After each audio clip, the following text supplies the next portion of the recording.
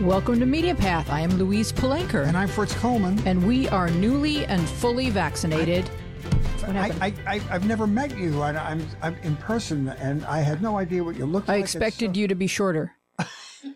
We are newly and fully vaccinated and indoors, in studio, in person, and inspired to be so blessed. Our guest coming up is the brilliant and trailblazing comedian Elayne Boosler. According to her website, which you can find on the internet, Elayne started doing comedy in New York City in 1973 and has been on everything you have ever seen. So if you say to her, "Didn't I see you on?" the answer is yes. Yes, you did. But first, Fritz and I have curated for you some fine media selectables.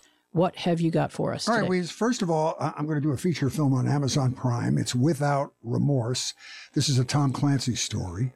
And if you're a fan, it's the origin story of John Clark, who was one of the most popular characters in the Jack Ryan series. Stars Michael B. Jordan, playing an elite Navy SEAL who discovers an international conspiracy while seeking justice for his murdered pregnant wife.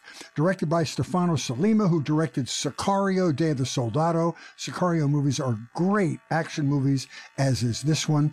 Michael B. Jordan does all of his own stunts in this, and there are many hair-raising stunts. Great bad guys in this movie, or at least questionable guys, including Guy Pearce as Secretary Clay, a duplicitous politician, what a surprise, and Jamie Bell, who plays Robert Ritter, who's an operative you're never quite sure about. Jamie Bell got famous playing Billy Elliot. He's a wonderful British actor. Oh, yes. He's not still a kid.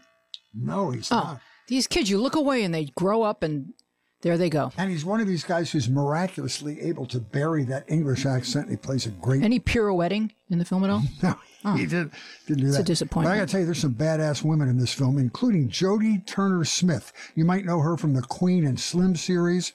She broke barriers in this movie because she plays Michael B. Jordan's superior as a SEAL lieutenant commander. It's a great cast, fun ride. Nobody does military/government roller coaster rides like Tom Clancy. It's a great film. Good escapist. All right. Excellent. Well, I've had a very busy week, Fritz. Do you know why? No. I've been reading Beautiful Things by Hunter Biden. Oh, wow. You think that movie was a ride? This is a ride. Okay, so this book is astoundingly raw and heartbreakingly candid. It's a soulful, harrowing, funny, and candid answer to the Republican battle cry query, "Where's Hunter?" Hunter has been in some disturbing locations. You should first know that Hunter Biden is a lawyer and an artist, a graduate of Georgetown University and Yale Law School. He has worked as an advocate on behalf of Jesuit universities and served on numerous corporate and nonprofit boards, including as vice chairman of Amtrak and chairman of the board of World Food Program USA. When he was 2 years old, Hunter Biden was badly injured in a car accident that killed his mother and his baby sister. In 2015, he suffered the devastating loss of his beloved big brother, Beau, who died of brain cancer at the age of 46. These hardships were compounded by the collapse of his marriage and a years-long battle with drug and alcohol addiction. Rudderless, without Beau, Hunter recounts his descent into the dark and seedy recesses of substance abuse and his torturous path back to sobriety. It's interesting to note that while Republicans were accusing him of embezzling money from corrupt Ukrainians, he was actually blowing money on crack-fueled odysseys into oblivion. I blame Rudy for the Intel fail. This book is a critical look at the grip of addiction and how it will often claim the brightest and most sensitive among us. The reviews on Amazon are worth a look, too. So they're either 5 stars, like completely 5 stars, from the verified purchasers, or 1 star from people who have not bought or read the book, and they write things like, "If you're low on toilet paper, this is a great book," or "If you want to become a drug addict or adulterer, it does have some helpful tips." Yeah. It's a split decision on Hunter. I mean, without Hunter Biden, the Republicans would have nothing to whine about. Tucker Carlson wouldn't have a show. That's all they do is whine about him. Yeah. He's like this straw man who is really insignificant in the overall scheme. Well, he's just the modern version of Hillary's emails. And it just didn't, right? And it didn't pan out the way they had hoped it would. No, I agree. Good selection. So I'm going to talk about Vice Investigations. This is on Hulu. It started on HBO, and I think they second streamed them on Hulu. I like good investigative journalism, and I look at Vice as 60 Minutes with an Edge, or Next Generation 60 Minutes. A good sample episode, if you've never seen it, is Season 1, Episode 8, which is up right now. It's called Gun Culture 2.0. Ouch. Gun Culture 1.0 talked about hunting and the rural idea of owning firearms. Gun Culture 2.0 moves to suburban and urban gun owners, and they concentrate on the right to concealed carry. Vice doesn't take sides. Correspondent Josh Hurst is really just on a fact-finding mission, but if you're a fan of more gun control, this is eye-opening and it's disturbing, because here's the irony. In the United States, statistics say that more people are in favor of reasonable gun legislation right now, but in many states, laws are becoming more and more lenient.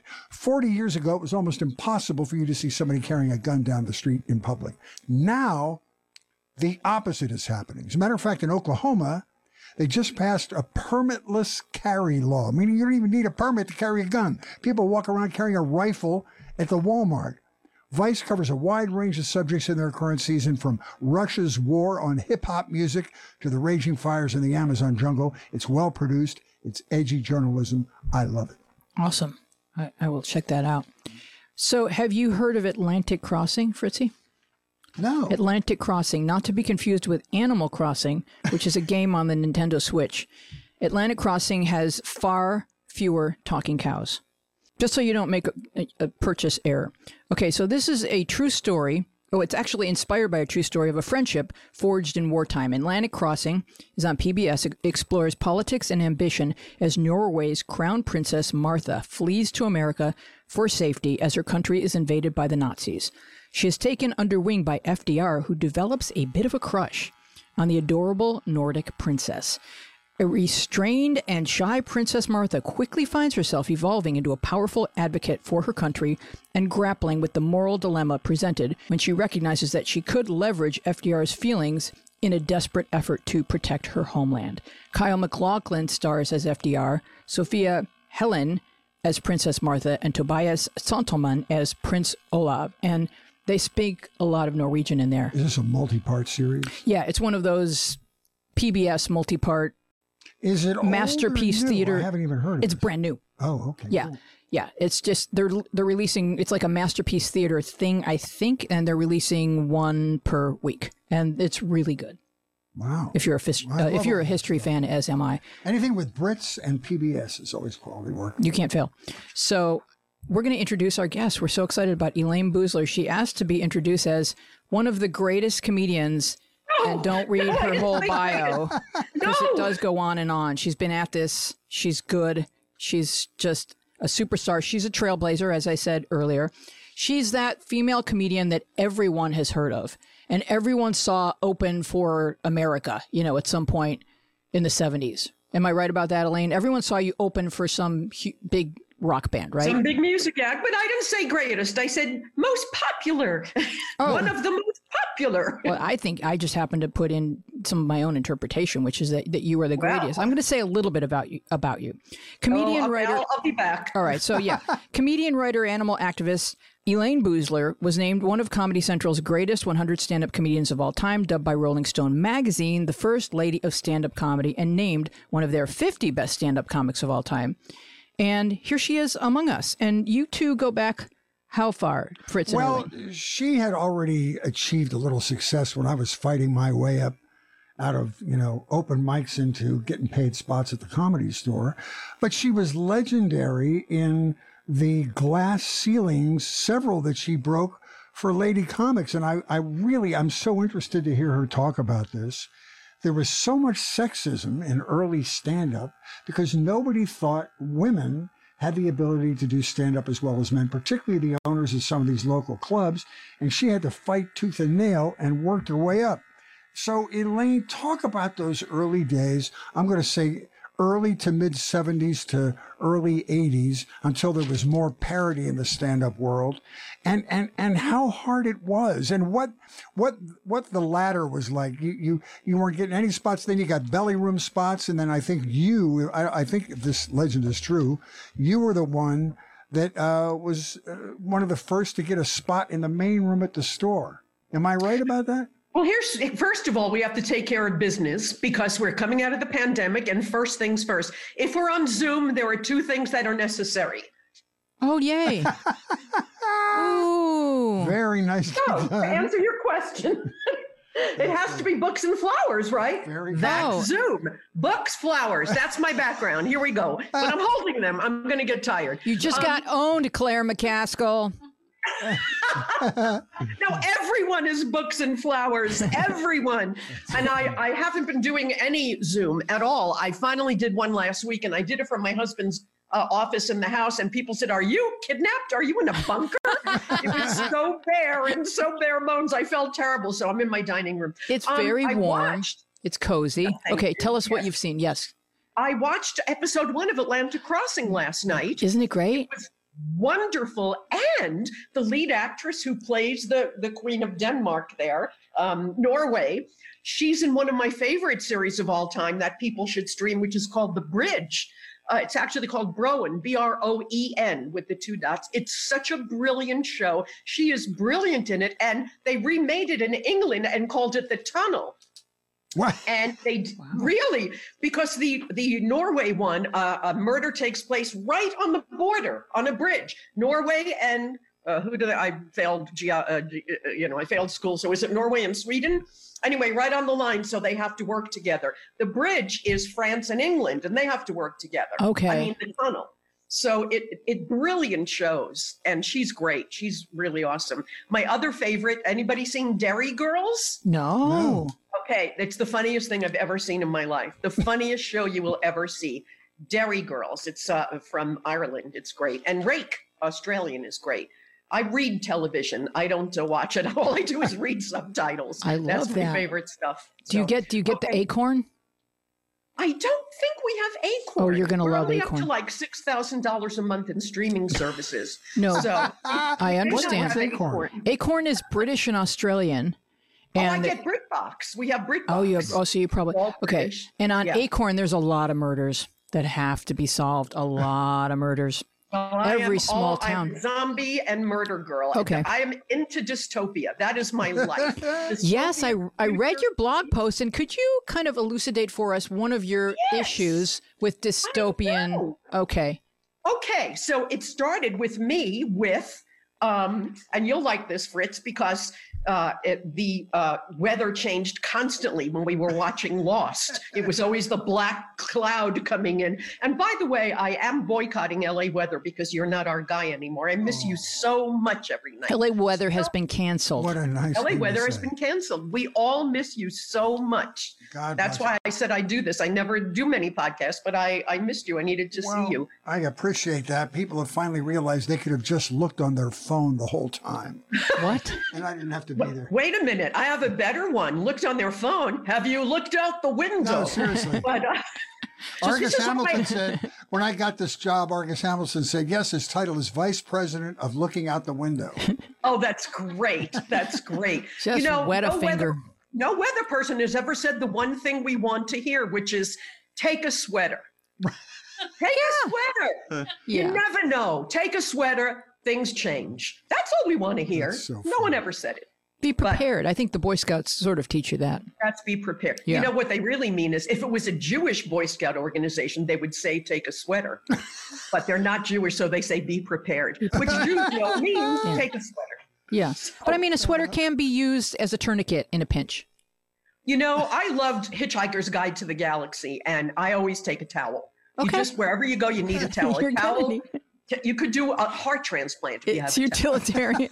You need a towel. That's Okay, it. so your blog post about dystopian Okay, it started with Lost. fiction. Yeah, okay. I'm looking at these people on Lost, and kudos, no makeup. They're on an island. They look really natural. And then the women, every time they raise their arm, who's that? People always walk out on me. I That's can't our believe That's engineer, just no problem. Thomas. He's going to be around. Get used to walking him. out while I'm on. I feel like we're back to No, normal. he's adjusting your shot, and he's very handsome. He's very handsome, and he left. I feel like I'm back. No, playing he's Texas. just behind the camera. Here he comes again. Get ready. There you go. There he Hey, is. Yeah, it's just Thomas. Okay, so you're Anyway, watching. You're I'm watching Lost. And Lost. I buy into it. And then the women are in sleeveless shirts and they raise their arms and they just become completely clean shaven on an island with no razors. No, and I figure, what did they find a good clamshell? I mean, how do they have no hair on their bodies? And I'm sorry, do you have a dog in the studio? No. Because I don't have dogs. We so I don't know what that is. you too well. But now I'm watching all the zombies and the zombie apocalypse, and all the women have shaved pits. It's ridiculous. It completely snaps me out of the reality of the show. I go anywhere with you. Yes, the zombies happened. Yes, they need to eat you to stay alive. Yes, the world ended on Casual Friday. That's why they're all wearing jeans. I buy all of it, and they're full of dirt and matted, and they haven't washed their hair, and I go, they really are into this. They did it great. And then their pits, the women are clean shaven, and I go, I'm not buying it, and I change the channel.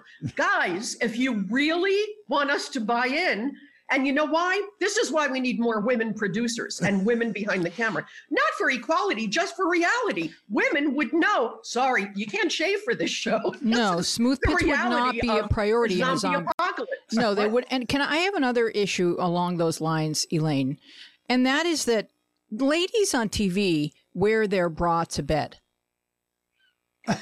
Does anyone They else wear know? their bra for sex when they're not getting paid enough for the nude scene. They all have their bras on during sex. I find it stunning. Stunning. But they go to bed and they've got their night clothes on and their boobs are just so awake. And Well, it's not bras. There are actually wranglers, breast wranglers who are under them in the bed, and they hold them up. Because it's a job here. I don't know if you know, it's a union job. well, it's much coveted from what I understand. It's very hard.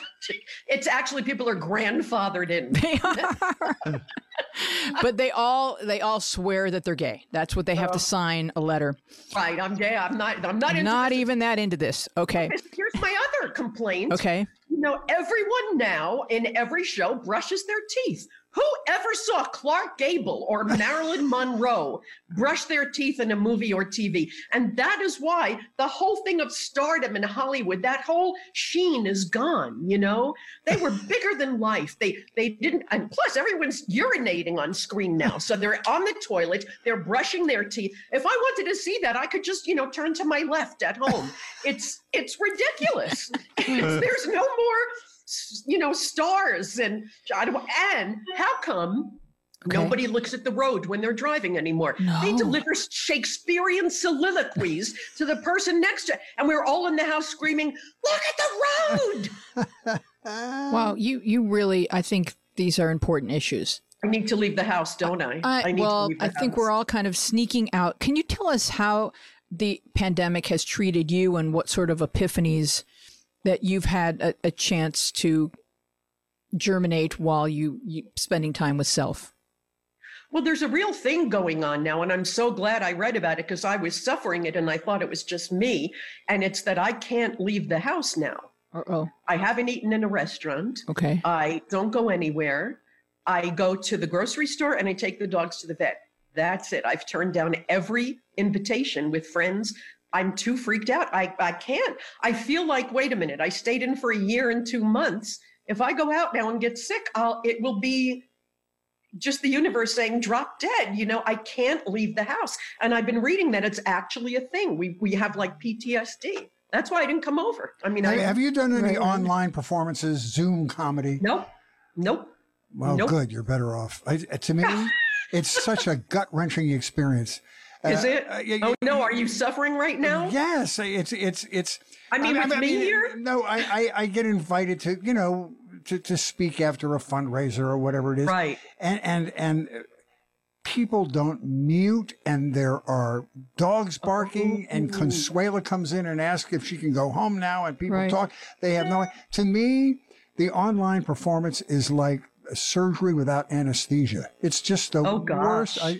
So the I'm fact really that you haven't sorry my done it- dogs barked. I no. apologize. I always think it adds depth. I do too. I like seeing where people live. I like imagining what's beyond the frame of the But camera. it's always books and flowers. People live in between books and flowers. There's a guy on MSNBC named Andrew Weissman who was one of the Mueller Report geniuses, and he is in a different room for every Zoom appearance. Oh, that's so cool. And we're That's obsessed. My sister and I take screen caps of it and text them to each other. How great. And he lives in like one of those Manhattan sky rises. Well, is that a word? He lives in one of that's a good word. where he's like blown out 3 or 4 floors, Elaine, and it's just what is going on, and all of his electronics and his furniture, and it's just so much fabulousness. So yeah, we can once we see people in a studio again, we may be like, ho hum, back to my Tetris, you know? No. I've been to several Zoom funerals, and that was kind of sad that it had to be like that. But I didn't do any performances, and I really don't do podcasts because I love you. So I said yes, and here we are. And I wanted to see if I remembered how to put on makeup, and apparently I've remembered how to put on too much makeup. No, you look really beautiful. You look great. Have you been to That's fine. Whatever. Saturday? I went to a Zoom mitzvah. A Zoom mitzvah? Yeah, That's great. Well, it's on the East Coast, so you have to get up very early. But it's like if you had the best seat, because the camera is right in front of they don't call it a podium in Judaism. It's more like a dais, or I'm sure there's probably a wailing wall. Right. But if you've been to a wedding or anything via Zoom in the past 14 months, it really is like I'm very close. You start to get nervous. But so it's nice to be able to see things that way and to, mute yourself and burp. We're lucky we had it, though, even though I didn't do anything myself. I mean, it gave people an outlet, and, people were getting a little crazy, kind of shut down by themselves, and they got to see comedians online and, beautiful concerts and stuff. So it probably was a lifesaver for a lot of people just to be able to share stuff. And they do, there's always a rolling side scroll. So you do get to comment and talk back and forth, and that's a nice thing. I mean, I think it's good we had it, even though, Absolutely. You do wonder how people got through the 1918 pandemic. Well, it's not like they were missing television or their computers. They didn't have it yet. No, none of their texts went through. No, that's right. Yeah, it was really scary. No sound checks. No. Well, the truth is they didn't get through the 1918 pandemic. There's your answer. Yeah. I mean, didn't that wipe out like half the world? Yeah. Yeah. Okay, so let's put you in history because these things are really interesting to me. Mm-hmm. You were, as I said before, this groundbreaker. You can tell I'm avoiding your story. question, right? Yeah, you were. But that's okay. He's persistent. You're humble. I'm not a whiner. I take the high road for I'm everything. not asking you to whine. I'm just asking you to tell the truth about how hard it was for female comics to get the recognition they deserved, and that fight that you had to get stage time in the main room with all the, with Robin and Jay and all these other people whose talent you were equal to, but weren't perceived that way by the owners of the clubs. It was. Okay, so now I feel terrible because I have to contradict your facts a little bit. Okay, and I apologize, go ahead. But you're making me talk. So, first of all, the world, in let's see, choice, legal abortion only passed in 1972? And I believe it was 1972 when I started comedy in 72, 73. So you can imagine the position women were in those days. They were chattel, basically. And even in the late 60s, women couldn't get their own credit card. They needed a man or husbands or fathers to co-sign. Mm-hmm. I came up literally when there was no freedom for women. And the female comedians there were, Joan Rivers, Toady Fields, Phyllis Diller, brilliant, fantastic, wonderful women, but the exact, type that people would accept, housewives who were, complaining. And they were brilliant. I'm not taking anything away.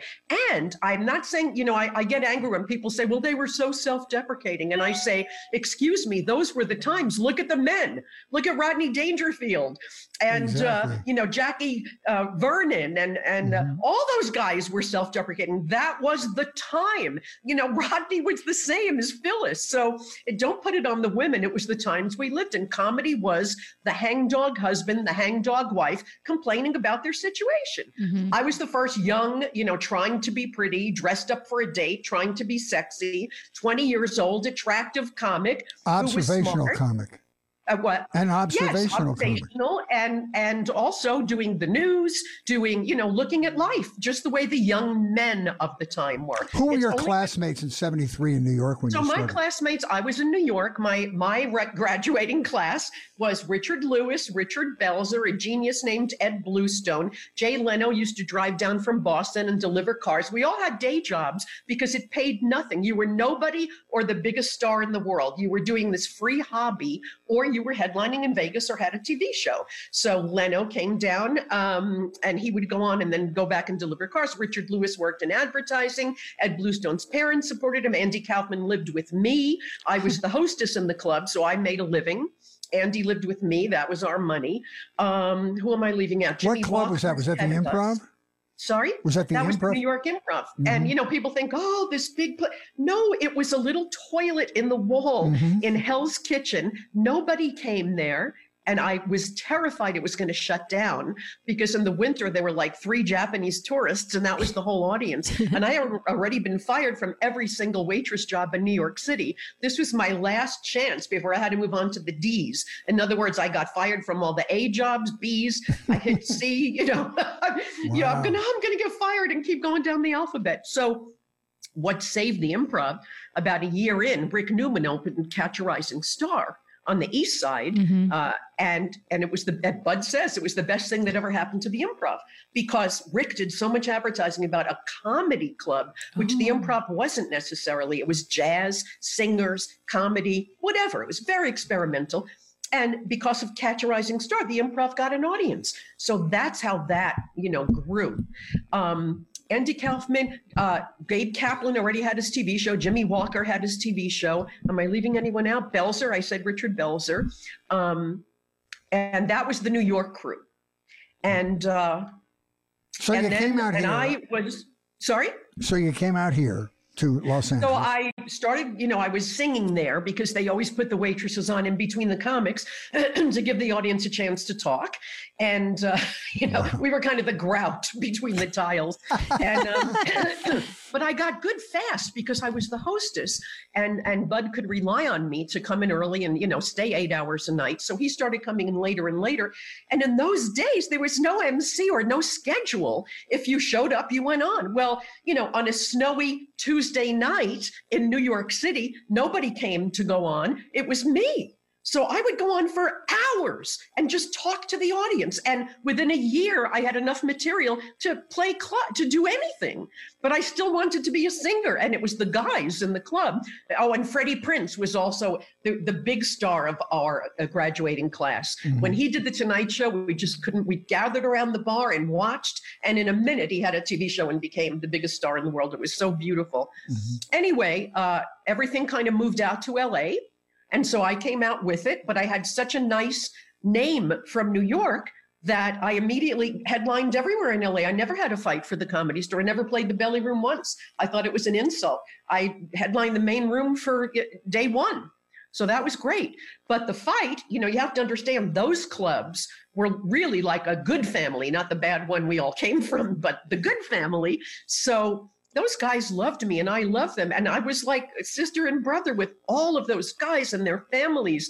I had no prejudice in the clubs. The prejudice was to go out to the real world and work. And Rodney Dangerfield, who literally mentored Ed Bluestone and myself, for 2 years, we hung out in the basement of Dangerfield's and he gave us steaks to eat every night for dinner because we were so broken. We were getting so sick on those steaks, like grease coated your throat for your life. And Ed said, he loves you. Ask him for $10 so we can go to Chinatown. I said, okay.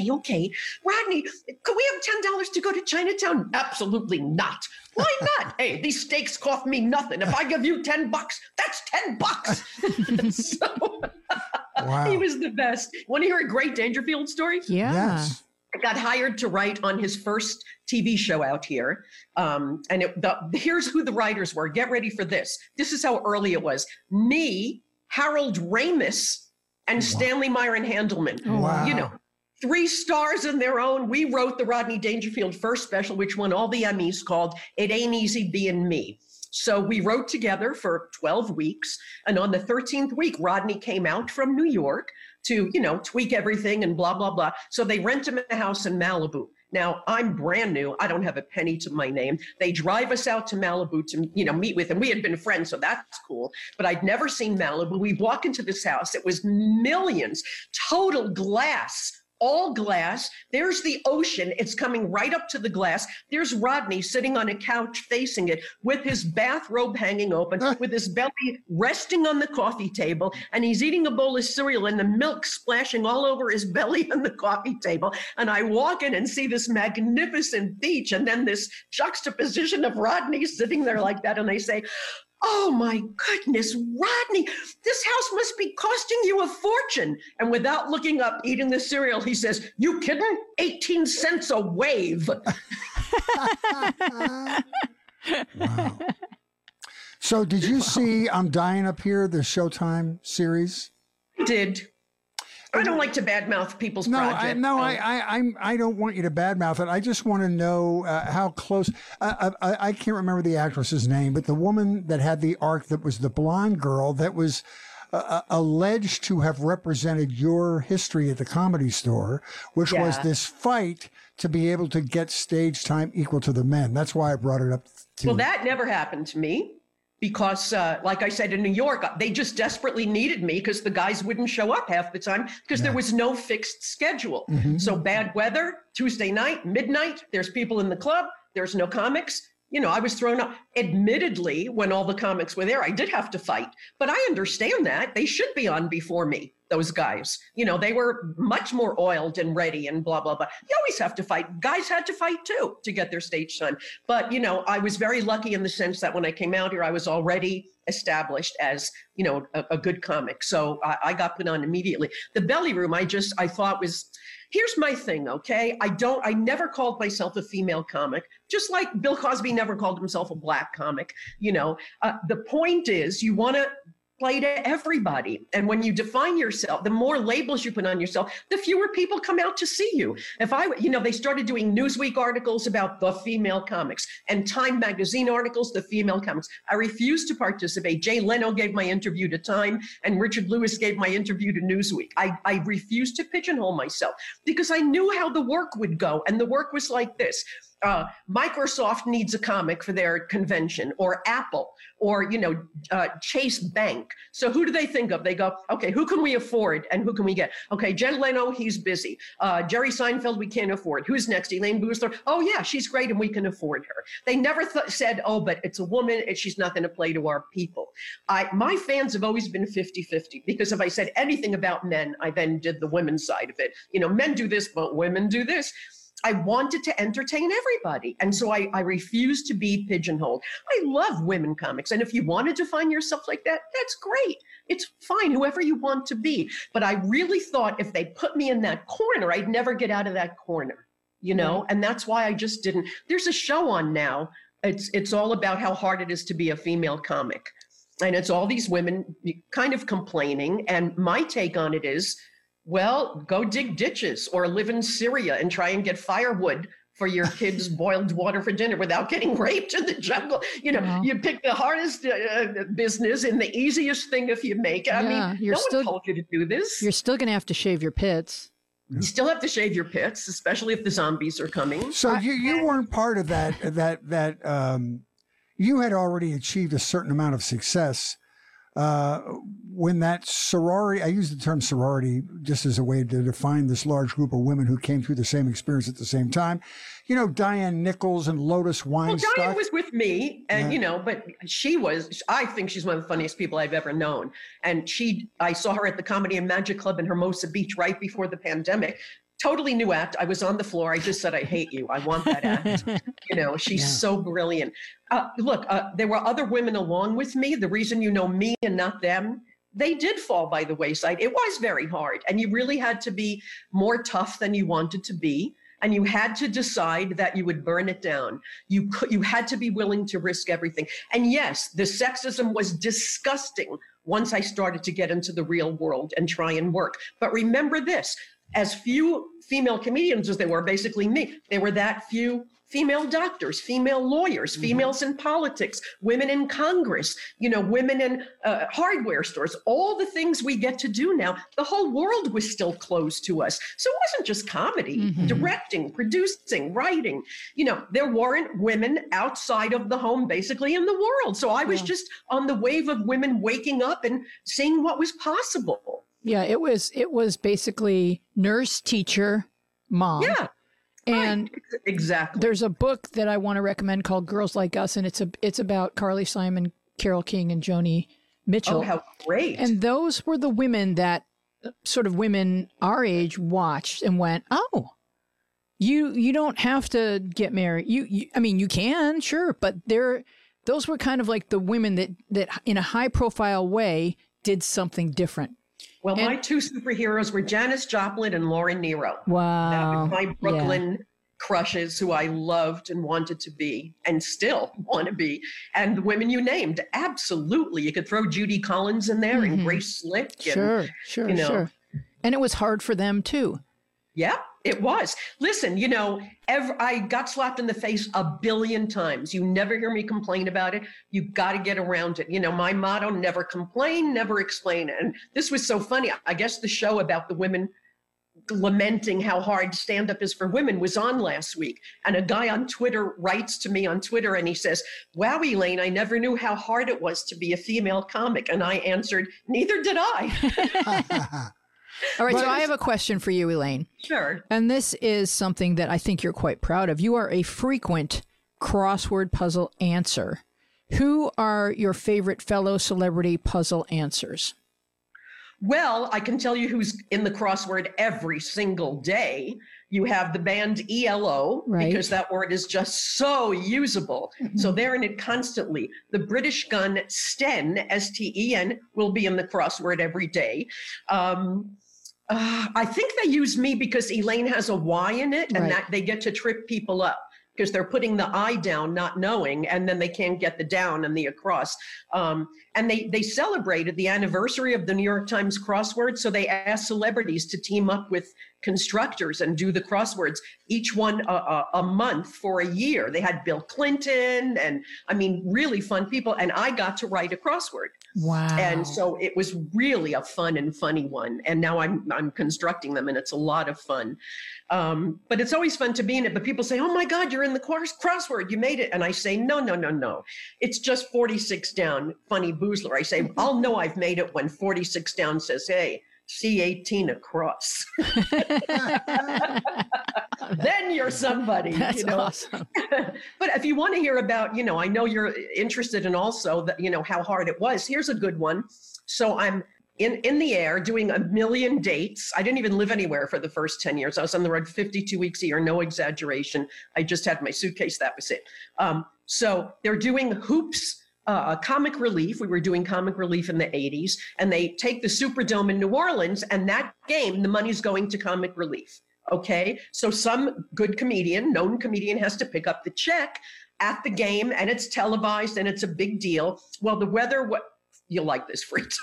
The weather was, you couldn't fly anywhere. It was a disaster. And it was supposed to be Paul Rodriguez, and he couldn't get to the Superdome in New Orleans. So Chris Albrecht from HBO tracked me down on the road. He said, you're closer, right? Can you get to the Superdome? And I said, I'll do it. And I found like 3 different planes. And I get to the Superdome, and I get there, and they go, hey, we got Elaine Boozer. It's going to work out. They turn to me in New Orleans, and they go, we ain't giving you the check. No women in the booth. What? And I said, hey, let me in. I'm not that feminine. And they said, no women in the booth. Oh my gosh. Wow. And I said, listen, man, this is about helping the homeless. Forget that stuff. This is about helping the homeless. HBO put a lot of money into this for you. Don't do this. And they said, you ain't coming in the booth. No women in the booth. Well, guess who was there broadcasting right next to it and heard this?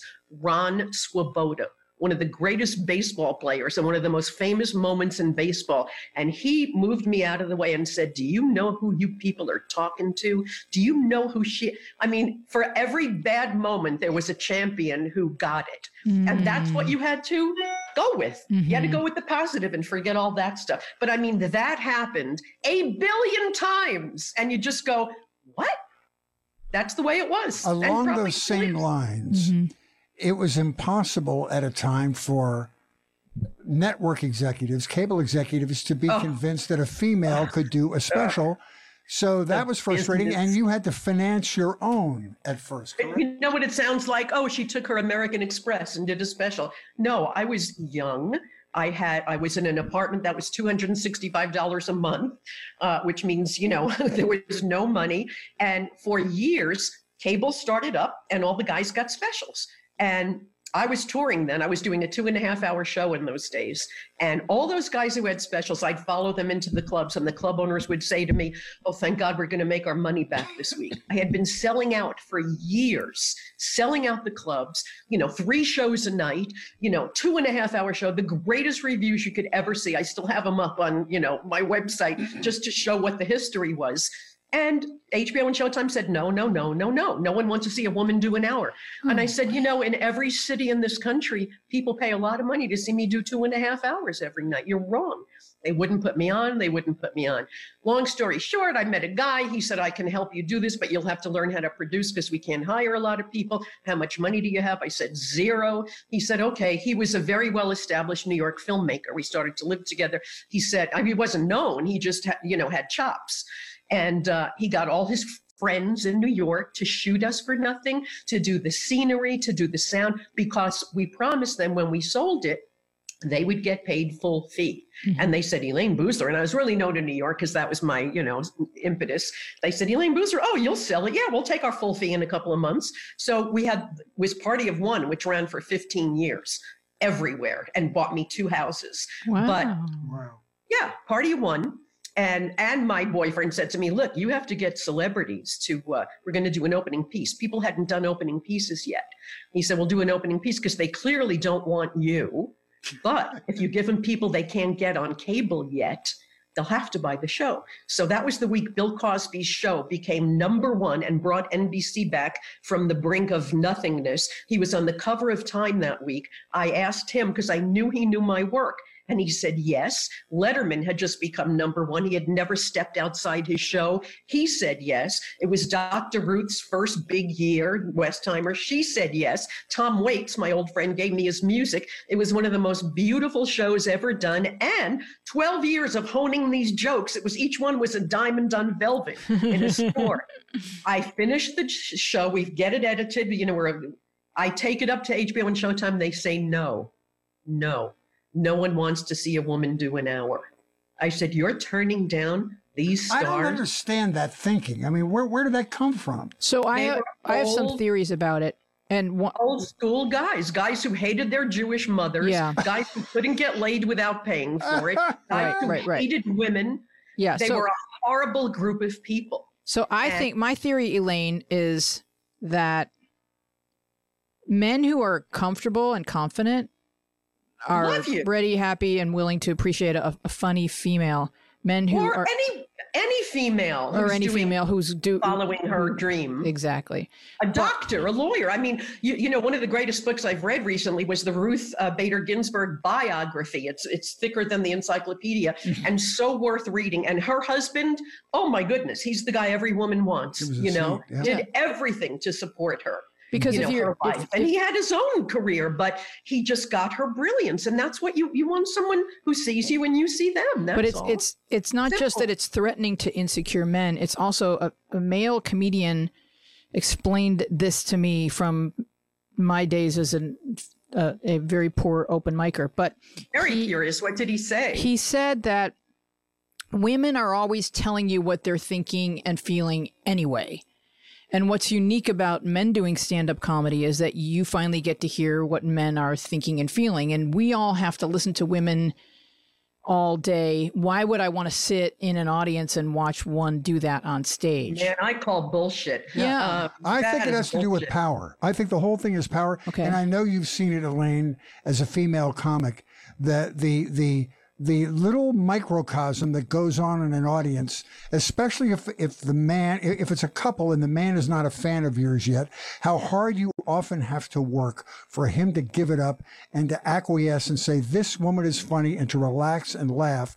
The woman's laughing a long time. There's a certain power. The woman with a microphone on stage has power, and men, even if it's subconsciously, are not willing to give up the power position to a woman who has the power with the jokes and the personality on stage. It's about and power. Yet, you know what's funny? I agree. We all grew up with female grade school teachers. Sure. And we looked at them all day long. Controlling 45 wild lunatics every day for 8 years. And then the other dynamic that, Elaine, you can tell me whether or not you agree with this one, is like, let's say there's a couple there.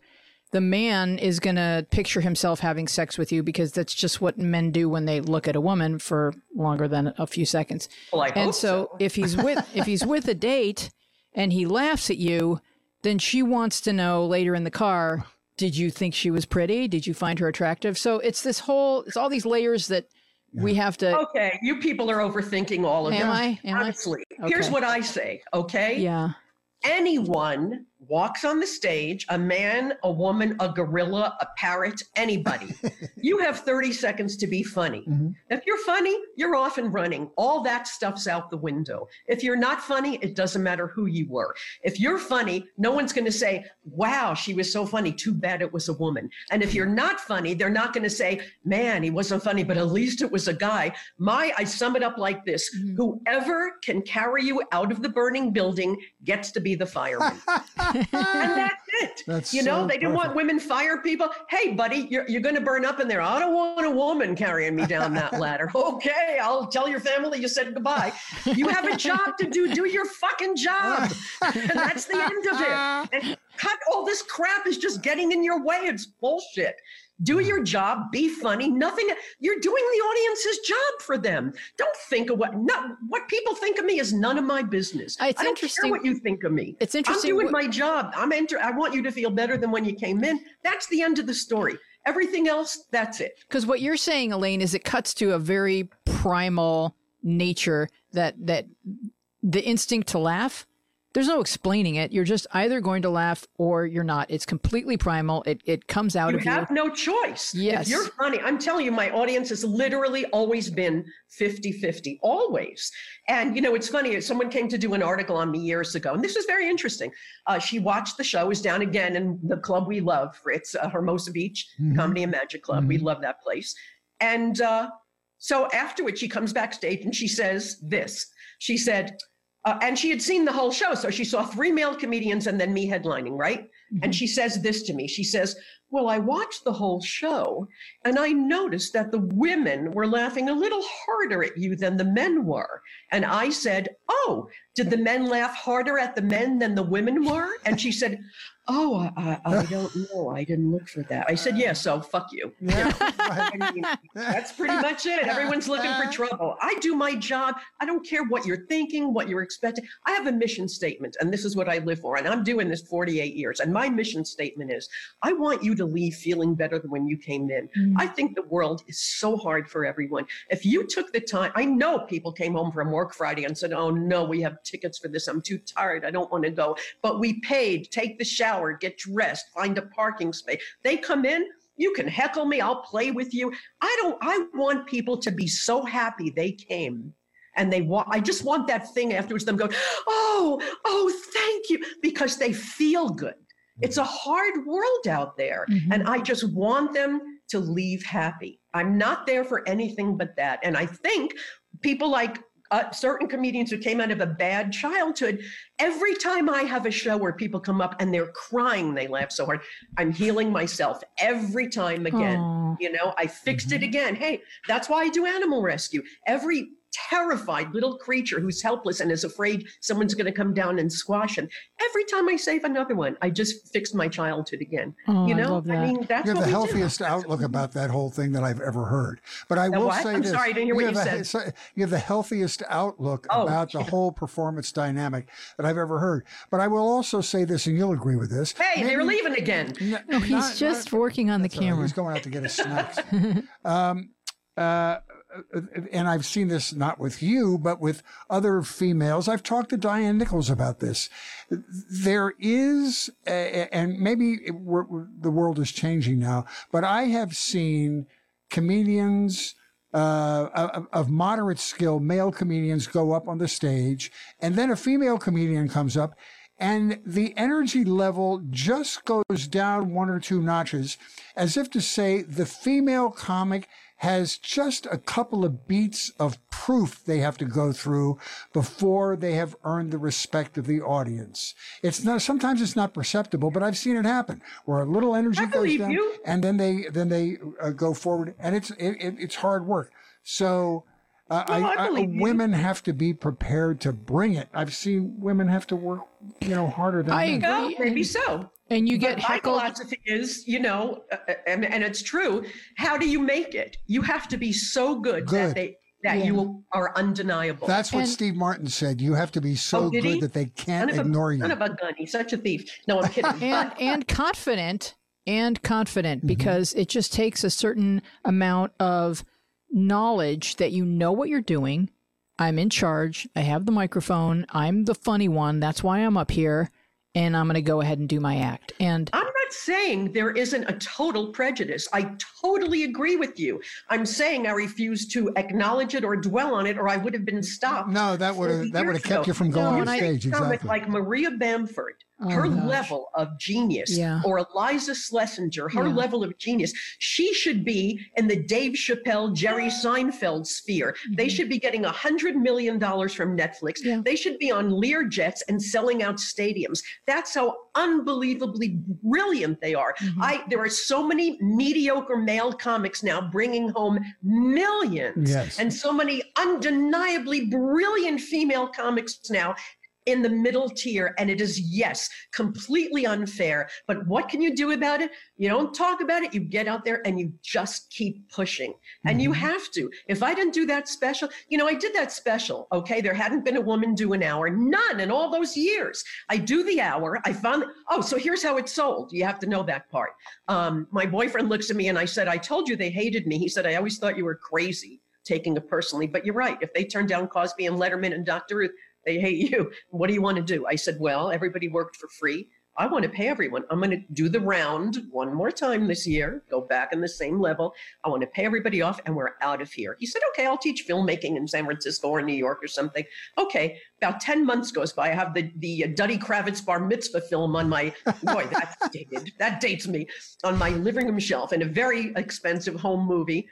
And what happens? He calls me up from lunch. He said, hey, there are all new guys at Showtime. And I always said, one day hipper, younger guys will come in and they'll be like us, the new generation of women are fine. So they came in, Peter Chernin, as a matter of fact, and Alan Sabinson. He took that up there. It sold in -2 seconds. They gave me a multi-million-dollar deal for 4 more. Wow. And I went from nothing to everything. Oh my God. And here's the best part.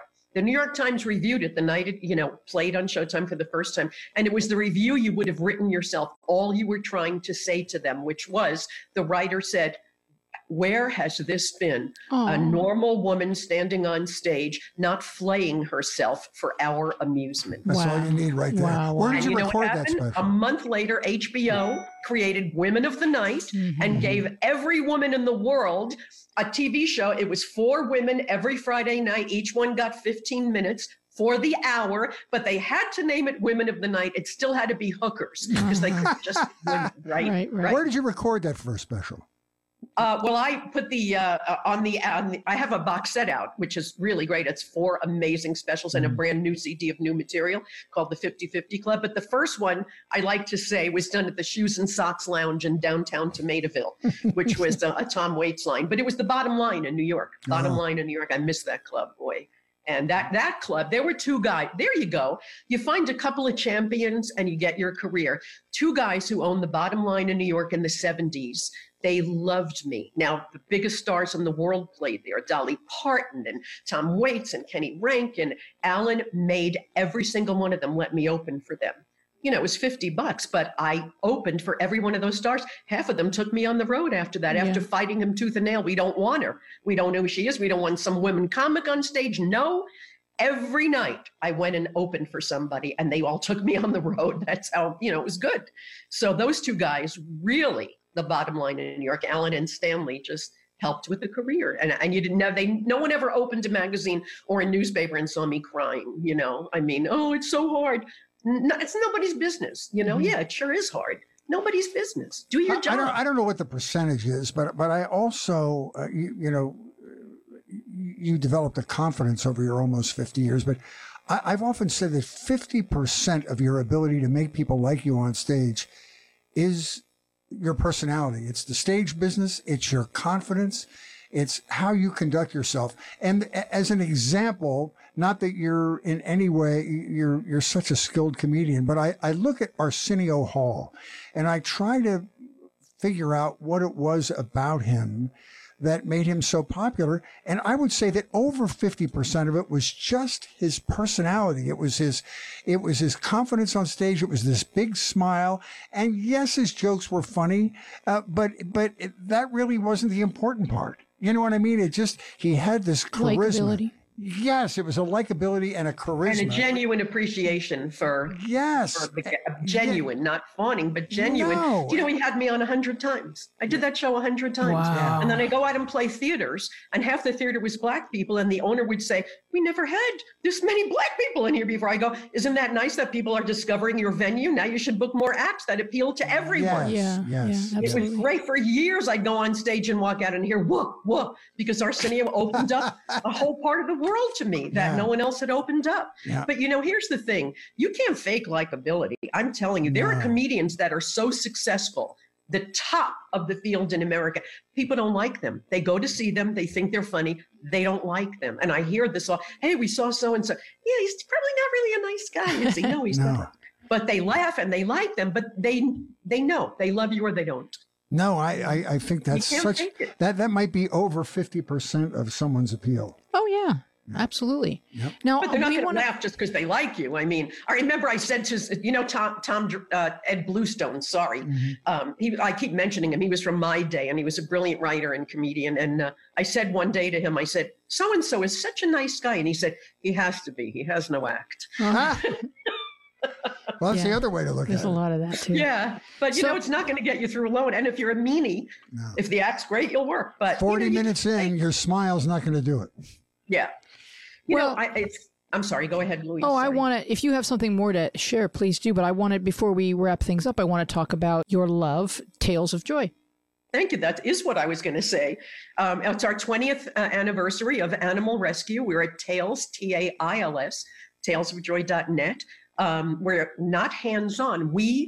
In my travels over 48 years, I visited 1 million rescues, and most of them are small mom and mom. Men don't do as much rescue as women, but just these tiny little places all across the country that they put their own money in to save animals, because we kill 3 to 5 million dogs and cats a year that are adoptable. There's just too many, and they get killed in the pounds. And so I decided I'm going to help all the little rescue organizations, all the local ones that don't have the infrastructure to raise their own money. So we give out, tens, if not hundreds of thousands a year, over 20 years. I don't know how much money. And we help the smallest, neediest rescue groups. And it's not just dogs and cats. You do like praying mantises, anything that needs rescuing. Sheldrick Wildlife for fighting poachers in India and Kenya and Africa and, cats in Israel and a lot of dogs. There's a great organization that bring in all the injured dogs from Lebanon to Canada.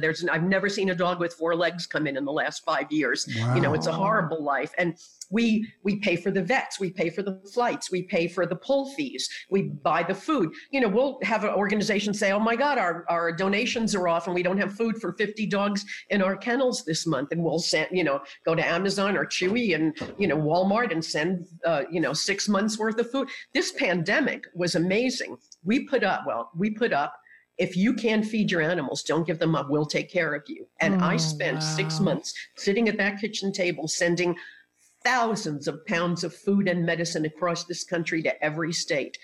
every state, every day. I'd say, send me a picture. I'd see the pit bulls. I'd see the cats. This lady writes to me from the middle of the country, and she says, we love our rabbit, but I'm going to have to sell her. And I don't want to sell her around here because I know around here they're going to eat her. And I write back, don't eat the bunny, don't eat the bunny. And I send so much food and bunny stuff that she writes back to me and says, my daughter was here when the packages came. She couldn't believe it. She said to me, Mom, that lady must really like rabbits. And I said, no, I just don't want you to eat the bunny. And I said, you have to send me a picture every month with that bunny on today's paper. I want to make sure that bunny doesn't get eaten. So every month I get a picture of the bunny. But we did. We kept people's pets in their homes for the pandemic.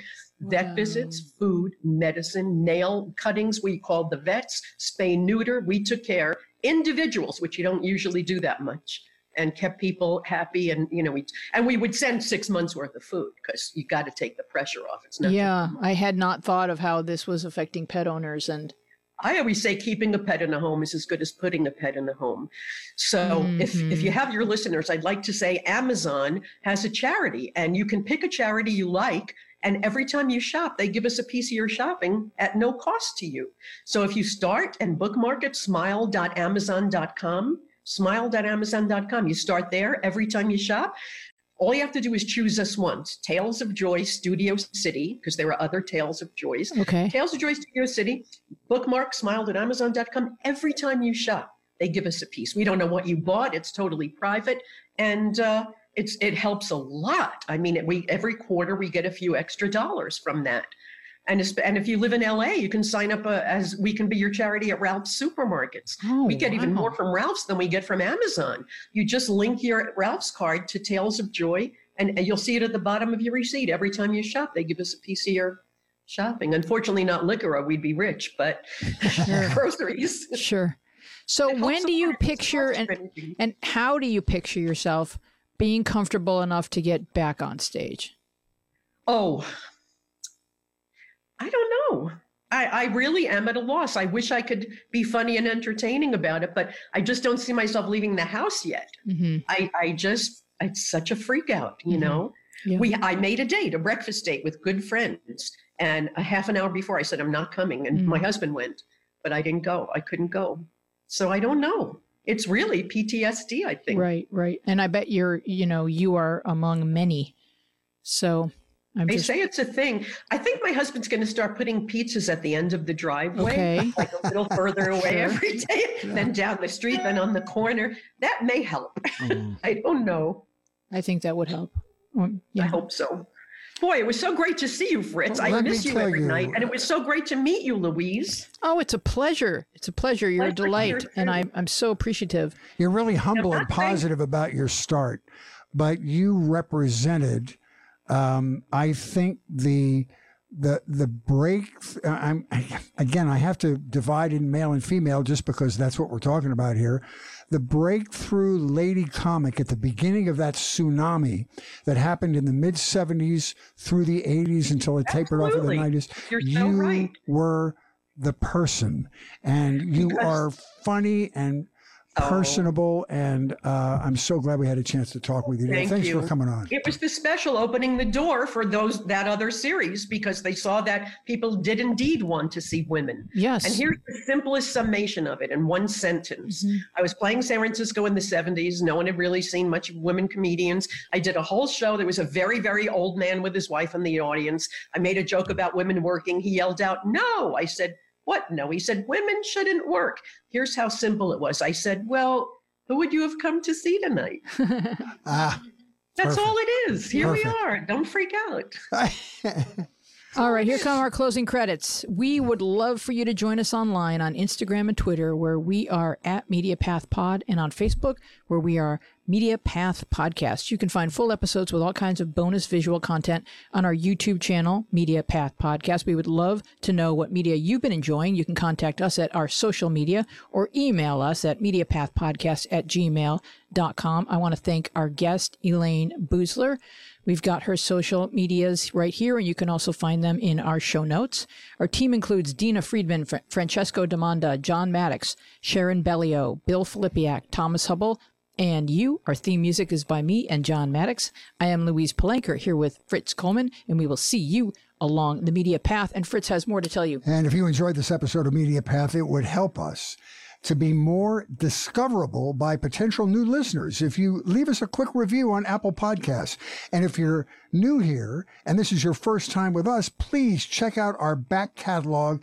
You may even find us binge-worthy. Recent episodes include great musical memories with Gary Puckett and the Cowsills and all kinds of wonderful people, Keith Morrison and all kinds of Josh Mankiewicz. Going back to the very beginning, you'll hear Henry Winkler and other great stars. Thank you for spending an hour with us, and we would be overjoyed if you took a moment to share your thoughts with us or recommend us to a friend. Stay safe.